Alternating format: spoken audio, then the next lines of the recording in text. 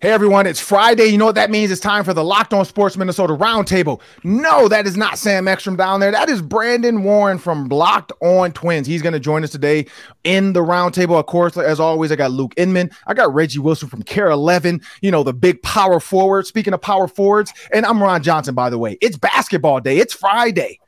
And this could be the end for the Timberwolves, but we'll talk about that. We'll talk about that because it's a big basketball day. Hockey is coming, and the Wild are in the playoffs. But are they cursed? Because I know there's some stuff in here about curses, and we're going to talk about this later. Minnesota, as a sports town, are we cursed? But I want everybody to remember, this episode is brought to you by FanDuel Sportsbook, the official sportsbook of Locked On. We are trying to make every moment more. Just visit FanDuel.com/locked on to get started today. Hey, if you want to parlay, I'm going to say go with the Timberwolves. They're at home. When they're at home for the play-ins, they're undefeated. And we know there's some tears that might flow. There might be some girlfriends being kissed on the court. But, fellas, we got to get locked in on this show. What you got for me today, Luke? Yeah, well, Ron, we got to talk about this new S2 cognition test everyone's buzzing about. Is this just a glorified Wonderlic test, or did the NFL find something special here that maybe changes the way we look at the scouting process? We'll break it all down.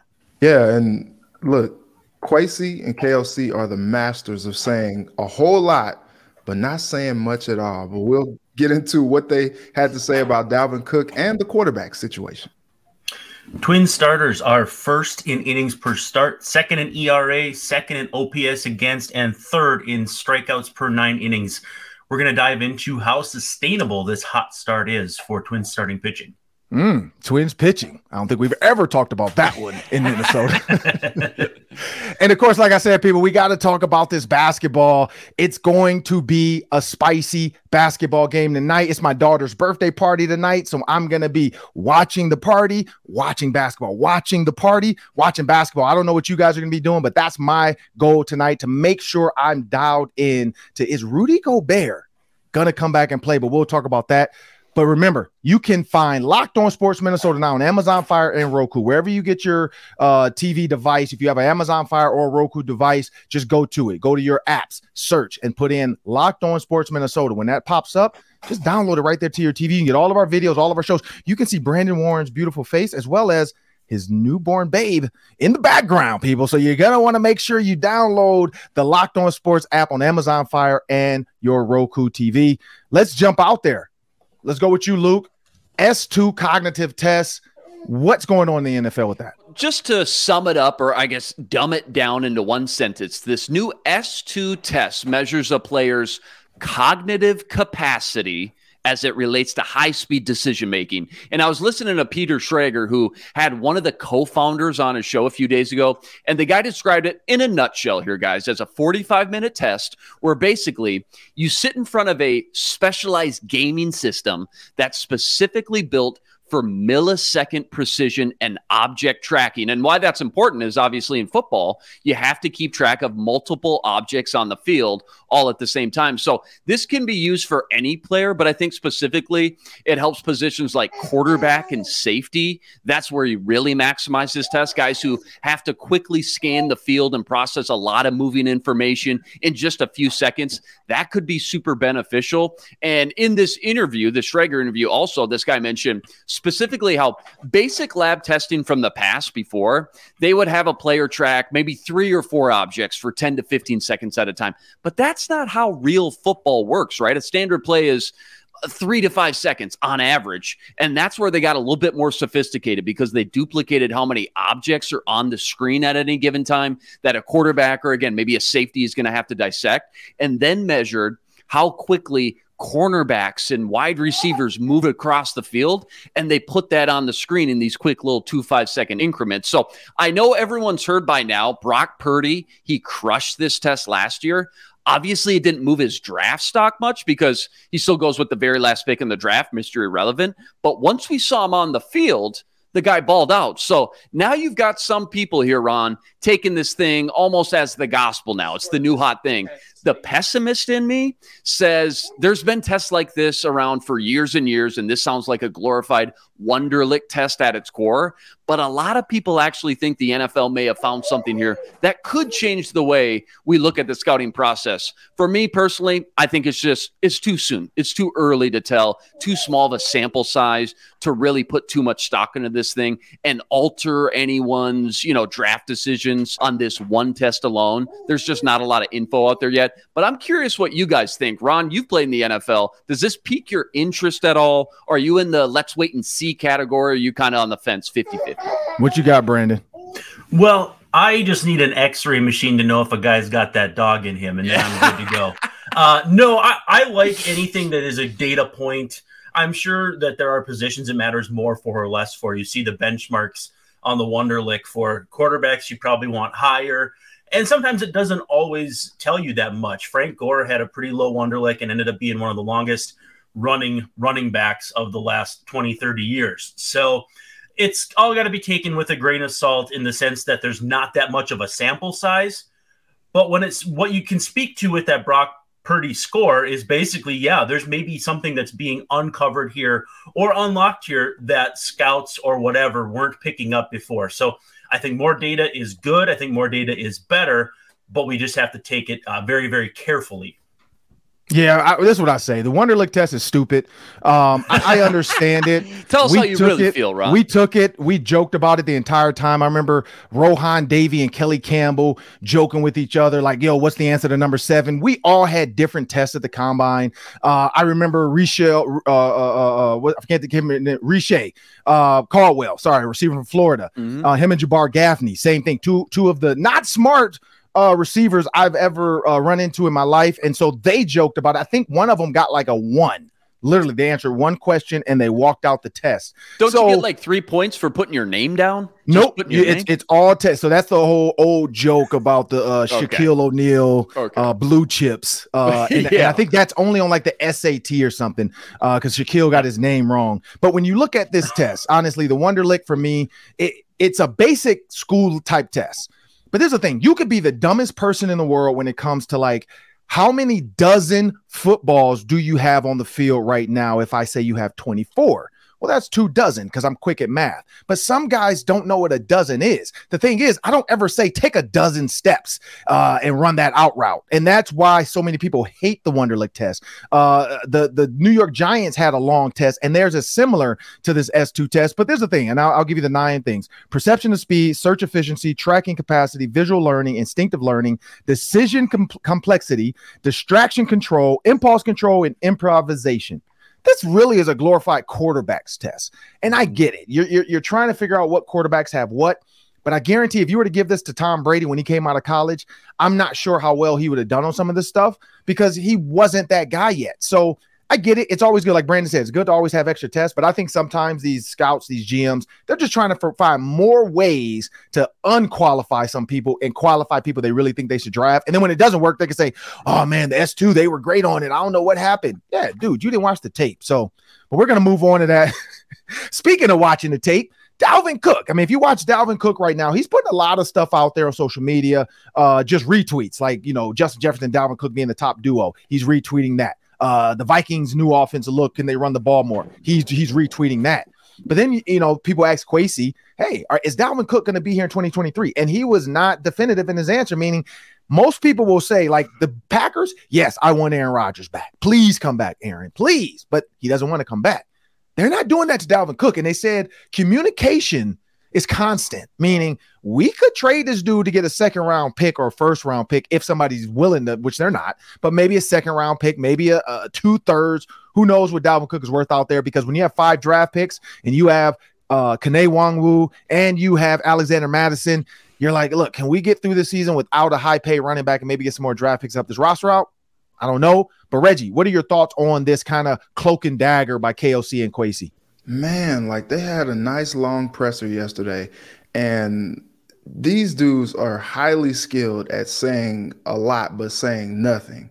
Like it's just like going through all these processes. We got a lot of different strategies, and there are a lot of different things that you want to see and want to do based on if this number of things happen. And it's just like, well, like you're just talking at me and I don't know what you're saying and I don't understand. You're not like helping me really understand what your thought process is. And maybe that's the goal there. They did the same thing when it came to talking about Dalvin, talking about Za'Darius, and talking about a possible quarterback of the future. It was just very vague. And it doesn't make you, I guess when you're not definitive, like they were not yesterday, it makes you think like, okay, yeah, like everything's on the table. But honestly, like they still have some moves to make sure the cap is where it needs to be to even sign this upcoming draft class. So like we know that something has to be done, whether it's like draft night trade or something like that. Like something has to be done. So I think they're just not trying to tip their hands much on what they plan to do, but they have some decisions to make. And it was just interesting to hear they pretty much said the same thing about Dalvin and Za'Darius. I do believe that they probably would like Za'Darius back. I have no idea what they feel about Dalvin because they just don't say anything about like his long-term longevity. They say, you know, he and Alexander Madison yesterday, they say he could be a complimentary back, you know, to the other. But then it was just like, but conversations are still ongoing. Like, what are those conversations? Are you talking about how he fits in the offense? Are you talking about moving on from him? Like, it's just like you said, Ron, there's so many different things that we're getting from Dalvin himself. Does he want to stay? Does he want to go? Like, I'm pretty sure that number that he's getting paid, he wants to continue to get paid that, but it's just not possible with the cap situation. So it's very confusing. Listening to those press conferences, you don't really glean a whole lot. You try to read between the lines, but then it's like you probably need a PhD in reading in between the lines just to figure out what's going on. Yeah, what you got, Luke?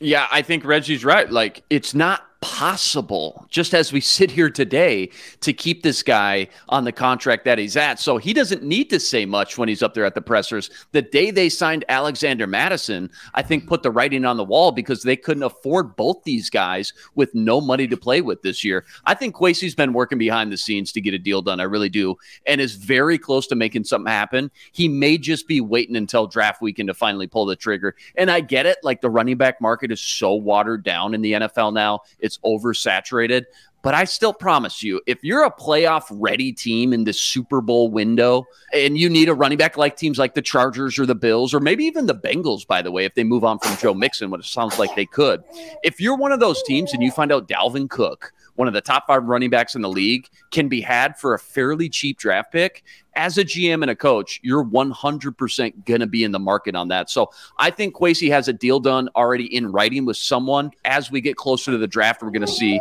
a little bit more how that all unfolds. But it's not a question of if at this point. It's a matter of when, as far as Dalvin being traded. Because, again, like Reggie said, they desperately need to clear some of this cap space. And I expect it to get done by draft weekend. Yeah, what you got, Brandon? The only thing we know is that we don't know anything at all, but I think the writing is on the wall. They brought in Dwayne McBride. They had a visit with him, and they don't have a second-round pick. So, I mean, connect the dots. I think it's maybe they don't spend a second-round pick if they get one for Dalvin or a third. But the thing that we know, I think, too, is that there's going to be trades, whether it's players for picks for picks. The writing or the pattern is there. It's not just when they had Rick Spielman. It's also Kwesi. Kwesi's going to want to wheel and deal, and I think they're going to want to find a way to get a second-round pick somehow or another. So it's going to be a whirlwind. The only thing that I know is if I'm watching the first round, hoping to for sure see a Vikings pick, that's pretty tenuous too. Mm-hmm. So there's a lot of balls in the air, so to speak. I'm excited to see how it all happens, but I promise you, none of us know for sure what's going to happen, and maybe even Kwesi doesn't either. Yeah, this is where I go with it. I think Reggie's right. Like, it's a lot going on. Kwesi went to Princeton. I mean, come on now. Like, so we know he's going to be very smart and strategic. After their comments earlier last year, I think when they said, like, we know Kirk Cousins isn't Tom Brady. They're very careful now. They are very careful with what they say, because every time either of them grabs the mic, I know PR is over there like, oh, Lord, please don't say it. Please don't say it, because they just want to say everything. Like, they're new to this. And so the comment of ongoing conversations and we are solution-oriented just leads me to believe that they're trying to find a way away from these two. Za'Darius wants to be cut, but they don't want to just let him go, I think, and I agree with Reggie on that. I think Dalvin, they're either going to try to trade him. And honestly, if they cut him after June 1, they'll save $9 million. That's going to help them get that whole draft class signed. If you think about how much each rookie makes, that will sign an entire draft class by cutting Dalvin Cook June 1. So honestly, from a dollar standpoint, I think it is going to become a June 1 cut if they can't find a dance partner before the draft. And even post-draft, even after the draft, because everybody might draft and then say, okay, we could use a Dalvin Cook. Let's go trade with the Vikings. And the Vikings might just want to trade him to get the money off their books. But if they don't, cutting him would get them that. So it's time to move on now, because this is the one I'm excited about, this one, because I hear about pitching nonstop in Minnesota.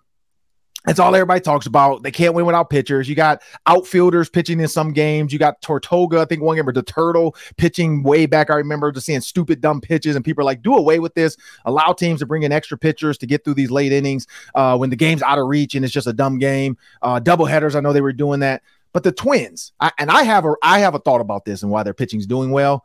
But Brandon, before we jump into this, before we jump into what's going on with this, the pitchers, remember, people, we are a proud partner with Care 11. Just visit care11.com /locked on, and you can see all of our videos, all of our shows right there on Care 11. And again, you can go back and look at old videos as well. There's a video you want to see, an Adam Thielen interview. You want to see a question with Josh Metellus, any of that kind of stuff on there as well. Mel Blount, former Hall of Famer, former Steeler. Just go to care11.com /locked on to see all of our videos and all of our shows. And we have a word from our sponsor. Thanks, Ron. Just a quick reminder to stock up on Built Bar for that perfect midday snack on the go, made with collagen protein, so it's easily digestible and provides tons of health benefits. Each bar has just 160 calories and 15 grams of protein, packing the perfect punch of nutrition and taste. Ditch the calories, fat, and sugar and grab yourself a Built Bar. Eat something that tastes good and is good for you. Go to Built.com, use promo code LOCKEDON15 and get 15% off your order. That's promo code LOCKEDON15. All right, fellas. Well, we got to talk about this pitching, because the pitch clock and Twins pitching seems to be going hand in hand and working together. Brandon, what's going on with the Twins pitching? Well, for one thing, they attacked the depth. You've just seen too many times in recent seasons where they've had to dip into AAA for guys who clearly weren't ready. Now, they're going to do that with Louis Varland here in Yankee Stadium, but that's more to give a guy like Kenta Maeda a little extra space. He was dealing with fatigue, coming off Tommy John surgery. But the nice thing is they have that maneuverability without having to force someone who's not ready. But as I noted at the outset, 6 innings pitched per start is number 1 in MLB. That's ahead of the Rays, who are undefeated. That's ahead of the Dodgers, who have incredible pitching all the time, unlimited resources to go get more pitching. Second in starting pitcher ERA, second in OPS against, third in strikeouts. This is an unrecognizable starting staff from the last 5, 7, 10 years. And again, it's depth to me, though. Kenta Maeda, second in Cy Young voting a couple years ago, and he's their 5th starter. They went out, they've attacked pitching depth. None of these 5 that are in their rotation are homegrown. They've got some guys coming up. Varland is one of them. Bailey Ober's homegrown, but he's down at St. Paul, and he pitched the night before last, so he wasn't going to come up here. They have some guys coming up, but in the meantime, they've made some trades. They've made some moves in free agency. They're in a good spot right now as far as starting pitching depth. And if any of those guys goes down, they're still in a good spot to dip into the minors. So I like the approach of going with 5 starters who are all pretty good, as opposed to spending a ton of money at the top and then having it kind of trickle down. And the Yankees are an example of that. Garrett Cole makes a ton of money, and then they got a bunch of young guys. I would rather spread it around. That's what the Twins are doing. They may not keep a 2.31 ERA the rest of the way, but they're going to be good. Yeah, what you got, Luke? Yeah, I'm just curious, Brandon. I know we're still working with a small sample size, all things considering, long season, obviously. But is there one guy of that group? I know you mentioned a lot of depth, which is outstanding. But is there one guy, starter or reliever, that maybe has just impressed you the most and maybe just been a little bit of an overachiever at this point, just based off your preseason expectations? I don't know how you'd pick just one. It's kind of all of them. But yeah. Pablo Lopez, to me, is the number one with a bullet if I have to pick one, just because the velocity is picked up. He added a sweeper, and he's kind of like limited the pitches that got him into a little bit more trouble with the Marlins. And so he's been just absolutely phenomenal. He's given them everything you could imagine, and he gave up base runners to the first 4 against the White Sox, and then retired the next 23, I believe it was 23 in a row. And just absolutely amazing effort. When games like that would go sideways with the old Twins, that would be a 5-2 loss, a 7-2 loss. And instead they chipped away, and he stayed just dominant the rest of the way. I've been absolutely thrilled with his production. I know Luis Ariz is hitting like 500 with Miami, but both teams won that trade. Yeah, what you got, Reggie? Yeah, I was going to say that, like, can't think of a more even trade that I've seen in recent history. That's just amazing what they've done with Pablo. I remember going down to spring training a few weeks ago and talking to everybody, and they were talking about just how lively the arms were already, like just mowing guys down out there at BP. Like I saw a lot of swings and misses, and, you know, Carlos Correa, Byron Buxton, all these guys just striking out with these guys on the mound. And it's just like, wow, like this team is legit. But you look at some of this stuff, you know, you got the Minnesota Reds, you got Sonny Gray. He was their opening day starter a few years ago in Cincinnati. And you got Tyler Mahle. He was there, I believe he was their opening day starter last year with the Reds. So, like, these are 2 guys that you have that are just kind of like one's middle of the rotation, one's right behind him. And then you had last year's opening day starter, Joe Ryan. He's 3rd right now in the rotation. Like, that's a luxury to have all these guys top to bottom, the type of success that you have. You know, you mentioned Kenta. He's working his way back. Last start was a little shaky. So he's going to be okay. But like you said, to have the depth of having Bailey Ober, who could have very well made the roster to start the year, and then also Louis Varland coming up as well, like they have the type of depth that you would see in a team that could make some noise this year. I think that starting pitching, Rocco talked about how they're going to anchor this team. We saw Joe Ryan go 7 innings last night. They're expected to go deeper into games. And I think that's going to be something that is going to be a strength for them, especially if the bullpen runs into some struggles just like last year. If you got guys going 7-8 innings a night, and each night you basically almost have like an ace out there on the mound, like that's pretty scary. Yeah, what you got, Brandon? Yeah, how's this for a statistic? Last year, 3 times in 162 games, they struck out at least 10 batters. They've already done that 4 times this year. Wow. Yeah. That's wow. crazy. This is where I'm going to go with it. I think it's the pitch clock. I'm going to go pitch clock. I think when you can take out a lot of the thought and a lot of the overthinking, and it's just throw the damn ball.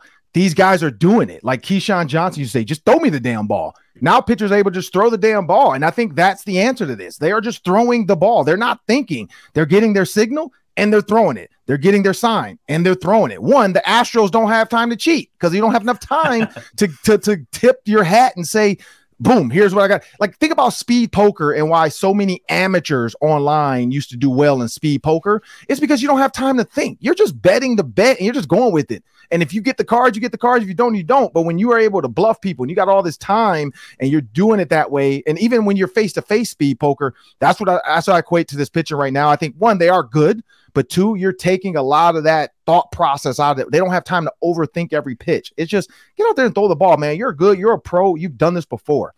Well, we got to jump in this and talk about tonight's game. This is the main event, what everybody wanted to see what was going to happen. And when you think about the Timberwolves and what they've been through and how, I mean, honestly, I don't know if you wanted the Grizzlies.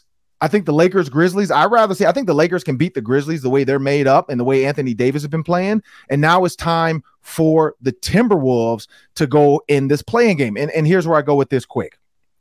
The Timberwolves, this is going to be a make or break game. One, how is Rudy Gobert is he going to play and how is he going to play? If he does play, what does that relationship look like? Now, in my opinion, that punch was a little brother, big brother punch. Like, it wasn't a Draymond Green or Jordan Poole, I don't respect you punch. It was a punch in the chest, running high behind mama. That's what that was to me. That was not like I'm going to knock you out, because he had a clear shot at the face and he hit him in the arm. So to me, that's just a big brother punching a little brother. And the team said, look, you can't do this. One, on national TV. Did this in practice. Maybe we get away with it. National TV. You can't do this. But the Timberwolves' biggest issue is Anthony Edwards. Anthony Edwards has to shine. Now, if that shoulder is hurting, we saw him fall on it, and he was cold before that anyway. He has to understand, and this is where Michael Jordan was one of the best at this.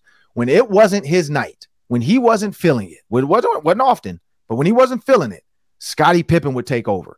He has to trust Mike Conley and Karl Anthony Towns to get it going. Because if he doesn't have it, him shooting 9 threes and missing is a waste of a time down the court. If you know you don't have it, and guys know this, just like pitchers know, if their curve isn't working, they're not going back to the curve.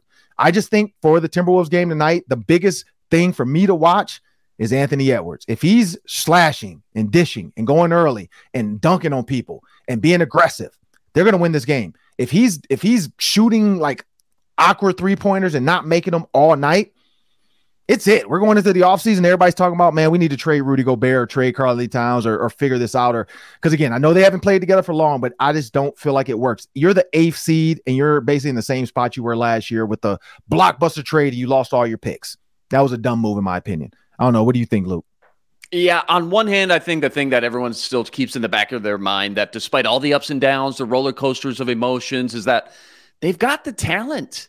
This is a talented team that forces you to have at least some optimism and be a little excited. This is not one of those old school Wolves teams where year after year after year, they draft all the wrong guys, even with all these top 5, top 3 picks, and they end up with one stud like a KG for all those years and just nobody else around them. This ain't those Wolves. Like, the talent is there. But then on the other side of the coin, obviously, the identity for this team, for whatever reason, is just almost non-existent because they're just so inconsistent game after game. You never know what you're going to get from them. They lead the NBA with 11 blown fourth quarter double-digit leads this year, which is insane. So you never know what you're going to get. It's madly frustrating. But having said that, and just knowing the type of team this is by now, watching them all year do this, I think they find a way to win tonight. I really do. Not for any specific reason other than this is just what this T-Wolves team does. And I think between having, their backs against the wall tonight, coming off the brutal loss, and also having this home crowd behind them. A home crowd, by the way, just real quick, for the most part, this home crowd's been outstanding. Even going back to that last home game versus the Lakers that was on ESPN, Target Center's been rocking lately. But between the home crowd, the talent up and down the roster that I just think is just flat out better than OKC's, I think it's going to be enough to get them over the hump, sneak them in the playoffs, and then the roller coaster ride can at least last, a couple more games at least. So that's my prediction. I'm curious what Reggie thinks. Yeah, Brandon, what you got?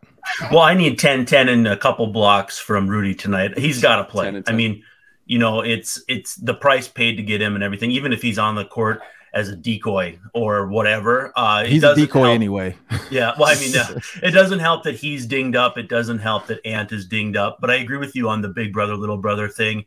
You can do these kinds of things with your buddies and be fine with them an hour later. I know he texted the group, et cetera, et cetera. And I think, too, it would have been maybe nice to win that first play-in game and get Memphis, which is very obviously a compromised basketball team with all the injuries. But this Wolves team has responded better against tougher teams. They lose to the Knicks. They lost a few games. Detroit Pistons, they lost games that they had no business losing this season. I think they show up tonight. And if they can shut down SGA and they can glue somebody to the court like we got last year, I think they got a real chance. But again, this is going to look like a very, very big disappointment if they don't make it. The only reason I liked the Gobert trade is if you are good enough in those years, you can give up picks in the 20s out of the lottery.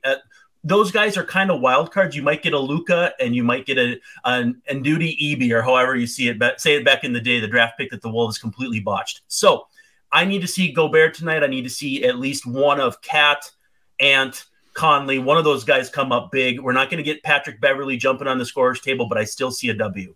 Yeah, what you got, Reggie?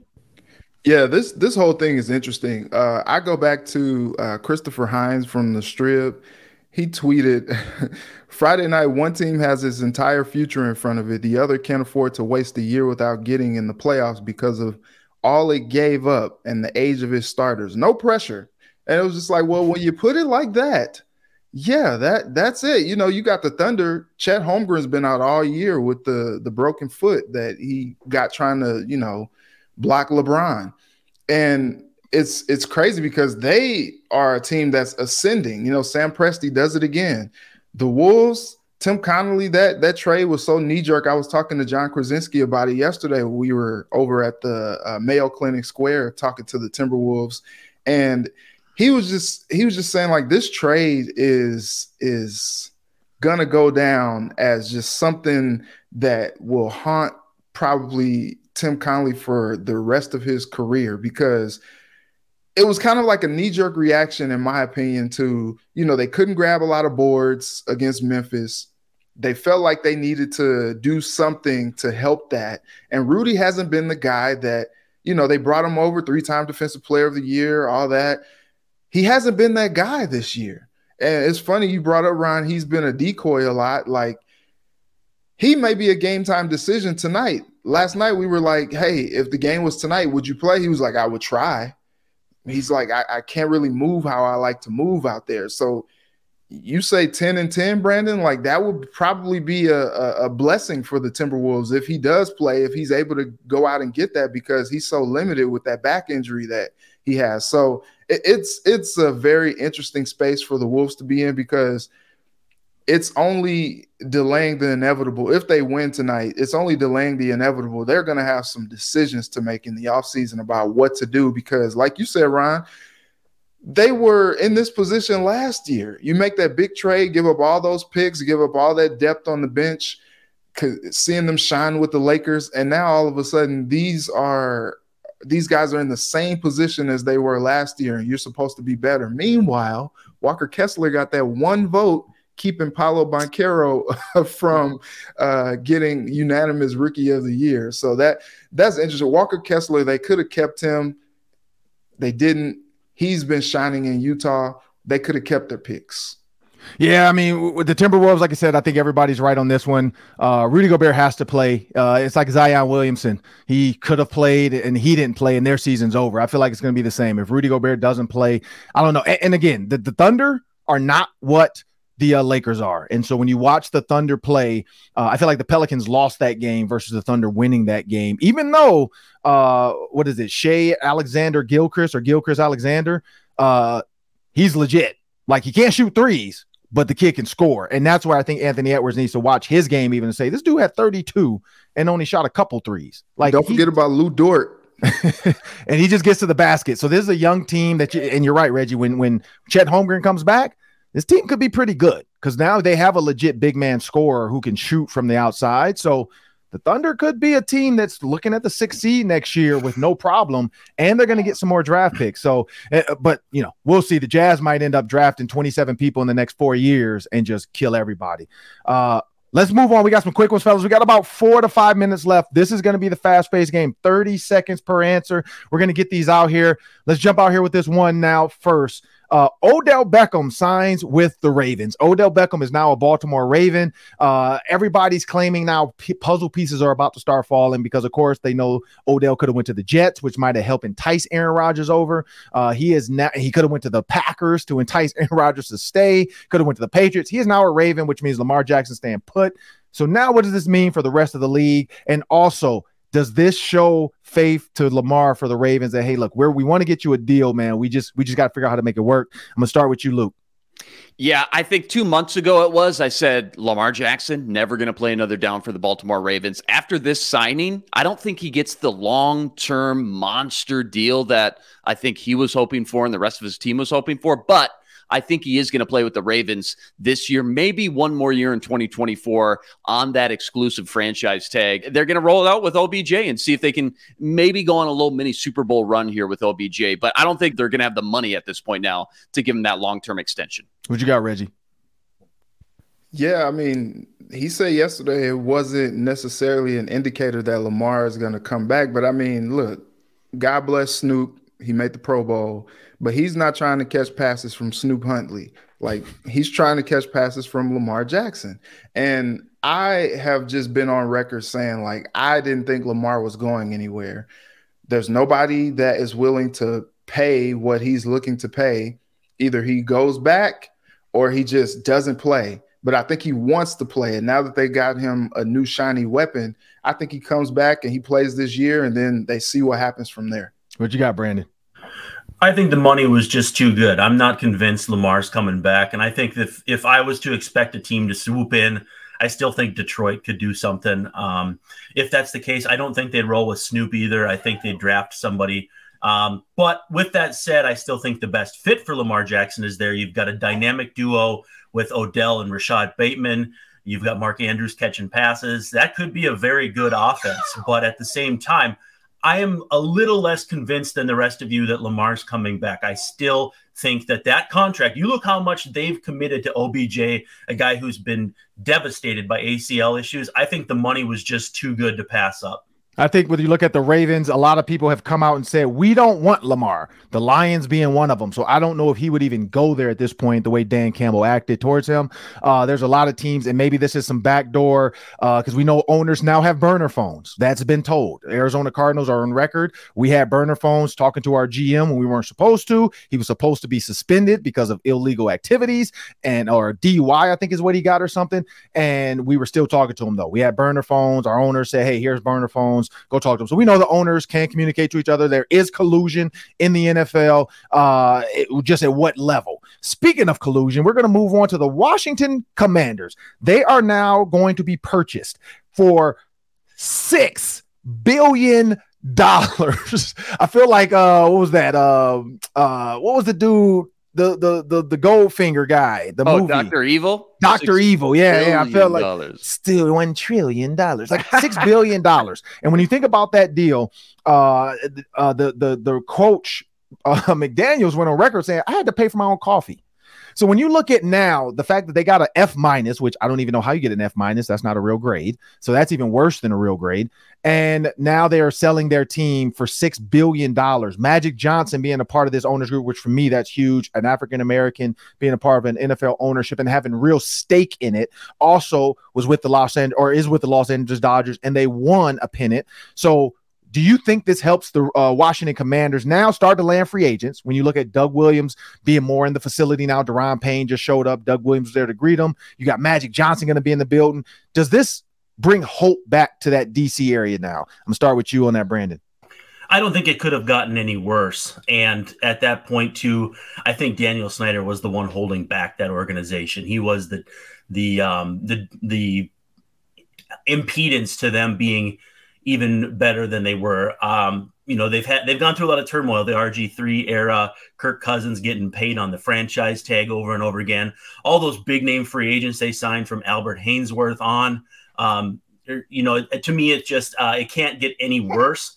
And there's going to be new competition for the worst ownership group in the NFL. But it's certainly going to be good for not only Washington, but I think the NFL at large to get Daniel Snyder out of the game. I know before I move into Luke, I'm looking forward to, because Santana Moss literally just texted me because I know we were talking about getting him on the show, and so Santana Moss is going to join me. He is a commander. He does do all their stuff. He's one of their legends. So I'm interested to see what he thinks about this $6 billion in this ownership group. I kind of talked to him already, so I kind of know, so I'm not going to tease on his thoughts on this. But I know there's some stories because he and I were teammates for a short bit, and there was a helicopter involved. There was the owner, Daniel Snyder, pulling up to practice on our practice field with a helicopter. I'm not going to tell the rest of that story. We'll have Santana Moss tell it because it is the funniest. I've been a part of 3 different teams, never seen an owner pull up on practice with a helicopter and just take over practice. But that's a different story.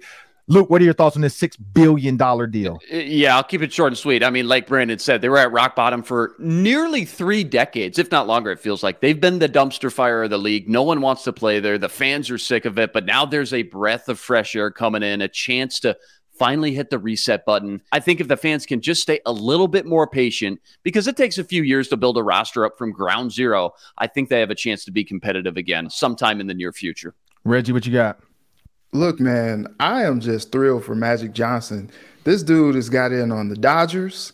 He's got the Los Angeles Sparks. He's got LAFC. And now he's in on the Commanders as well. And what is cool about this ownership group, Josh Harris owns the 76ers. Mm-hmm. He has been known to go for it. You know, you had the whole trust the process era, but then he brings in Doc Rivers, brings in Daryl Morey, trades for James Harden. He's not afraid to go after it and do what he has to do to get his team competitive. And so if he brings that same thing over to Washington, you may see a very successful product on the field, or at least, something higher than an F on the Players Association ratings. But one thing about Daniel Snyder, he bought the Washington football team for $800 million. He gets out like a fat cat. Yep. $6 billion sale without really doing a whole lot to improve. Like, I've been to that stadium. The stadium's kind of a dump. Like, the facilities guys have complained about, as we mentioned, the F. And so this dude made out like a man on the moon just with the deal that he got. And it's kind of sad, but Mina Kimes ripped him apart for just being one of the worst franchise owners in his tenure. But somehow he still kind of wins here. Yeah, and that's what I'll say for the owners that came in, because he is the majority. There's some minority owners that own, I think, 41% or something like that. I forgot what their ownership group is. But if you're one of the owners, because I know there's one guy in there that had $200 million into it. I think he was like 20% stake. $200 million. He is now walking away with $1.2 billion. He went from $200 million to he's going to get a check when they cut that check for $1.2 billion. So I am excited for Matt Johnson as well, because it is the thing though, man. Like, it's $6 million, and we'll talk about this next week. So make sure you guys come back, because I got to talk about this. Is where are we going with this? Because I don't see a team being worth $10 billion. Like, where are we going to go? Like, what's the ceiling for NFL owners in these teams? I know inflation goes up, houses go up, but $6 billion? Like, are we going to have a $10 billion team? Like, where are we going? Like, there's got to be a ceiling. Ron, to your point, the Milwaukee Bucks just sold a stake, not even the whole thing. They sold a stake of their team for $3.5 billion to the Haslams. Like, how much is it worth overall if just a stake? They're saying 7-8 billion now. I'm guessing they're saying 7-8 billion. I mean, when you got the Greek Freak, you got billions. One quick one is going to be really quick before we get out of here, man. We're going to do this every week now, because I'm just going to give you 3 choices. Trade up, trade down, or stay where you are. We're talking about the Minnesota Vikings in this NFL draft, 27th, 28th, 29th. But that first round pick, because there's a big draft party at US Bank Stadium. We're going to be doing Vikings Game Day Live. We're going to be doing draft pick central. And if there's not a draft pick, we're just going to say, hey, thanks for joining us today, and see you tomorrow. But what do you guys think? Really quick, trade up, trade down, or stay where they are? I'm going to go with you, Luke. Trade up, go get your guys, target a quarterback. Start planning for life after Kirk Cousins, who's 35 and a free agent next year. I like Hendon Hooker and Will Levis. Realistically, just knowing how the board should fall, but that's why the draft's fun. You never know what you're going to get, and every year something wild happens. Go get your guys. Trade up. What you got, Reggie? Just knowing what we saw last year, just upset that I was ready to go on air, talk about their 12th pick, and they trade back to 32nd, and they're literally picking as I'm going live on the air. I might still be upset about that. But just seeing what I've seen, especially knowing that they don't have that second round pick, like, I can see him trading back more than anything. What you got, Brandon? I think you try to get Hendon, but you try to trade back and find a 2. Hendon is the perfect option to redshirt under a final season of Kirk Cousins coming off the ACL. I know you need corner or defensive help across the board. You could look to a second wideout under JJ. But at the end of the day, if you don't have a quarterback, you don't have anything. And so I'm looking for a quarterback. I'd like to get one of the big guys. I don't know if I consider Hendon quite there yet. I like Anthony Richardson. But with that said, we'll see who falls. There's always going to be a prospect that we see fall. And I'm with Luke, GGYG. Go get your guys. He's been preaching that for years. And you may not have to go anywhere, though. Mm-hmm. But I do think they trade back. I'm leaning trade back and finding either another second or a second pick or another third. Yeah, I'm a fan of trading back as well. I know everybody's going to hate it. It's probably going to happen. I'm pretty sure they're going to trade back. But you look at Hendon Hooker, 58th ranked prospect right now. He's not jumping up higher on anybody's draft boards. There are some rumors out there, but I think people are just creating these rumors to create trade opportunities for teams that want them, like the Minnesota Vikings. But Minnesota doesn't have any trade capital, so it's a dumb rumor. But when you look at the other guys, cornerbacks specifically, there's a lot of late cornerbacks as well that you don't need. Now, unless Joey Porter Jr. is going to fall to you, which I don't think he is anymore, because you see a lot of teams now reaching out saying maybe the Lions should replace. They just traded Jeff Okudah to the Falcons, so maybe they should trade to get. They traded him, and so maybe they should draft Joey Porter Jr. to replace him at 6'3". So Joey Porter Jr.'s stock is rising, so I don't know if he'll be there anymore at 23. So if he's not, trade back. Go get you a corner in the second round or get Hendon Hooker in the second round and get a corner in the third round because you already have Byron Murphy, who is positionless. He can go in the slot. He can play outside. He can play left, right. He can travel with the receiver. And so I think they have their guy there. You just got to find another guy. Again, Caleb Evans is going to come back healthy. We know he's good mentally. He has to get it together, but he's healthy and he's good. And you have Harrison Smith back there. So at the end of the day, I think it is a trade back, but we'll see. Because we don't know what Kwesi's going to do because this dude is an analytics guy who doesn't believe in analytics. So, I don't know what that even means. He's an analytics guy, but he says, I don't follow the analytics. I really don't know what that means. And I agree with Reggie. We do need a PhD just to understand what he's saying sometimes. But I'm Ron Johnson. That's Luke Inman. That's Brandon Warren from Twins, Locked On Twins. Sorry, the baby threw me off. It's a great baby, though. Hey, great baby. In my Kevin Hart voice, it's a great baby. The great baby pooped on the floor. It's a great baby, though.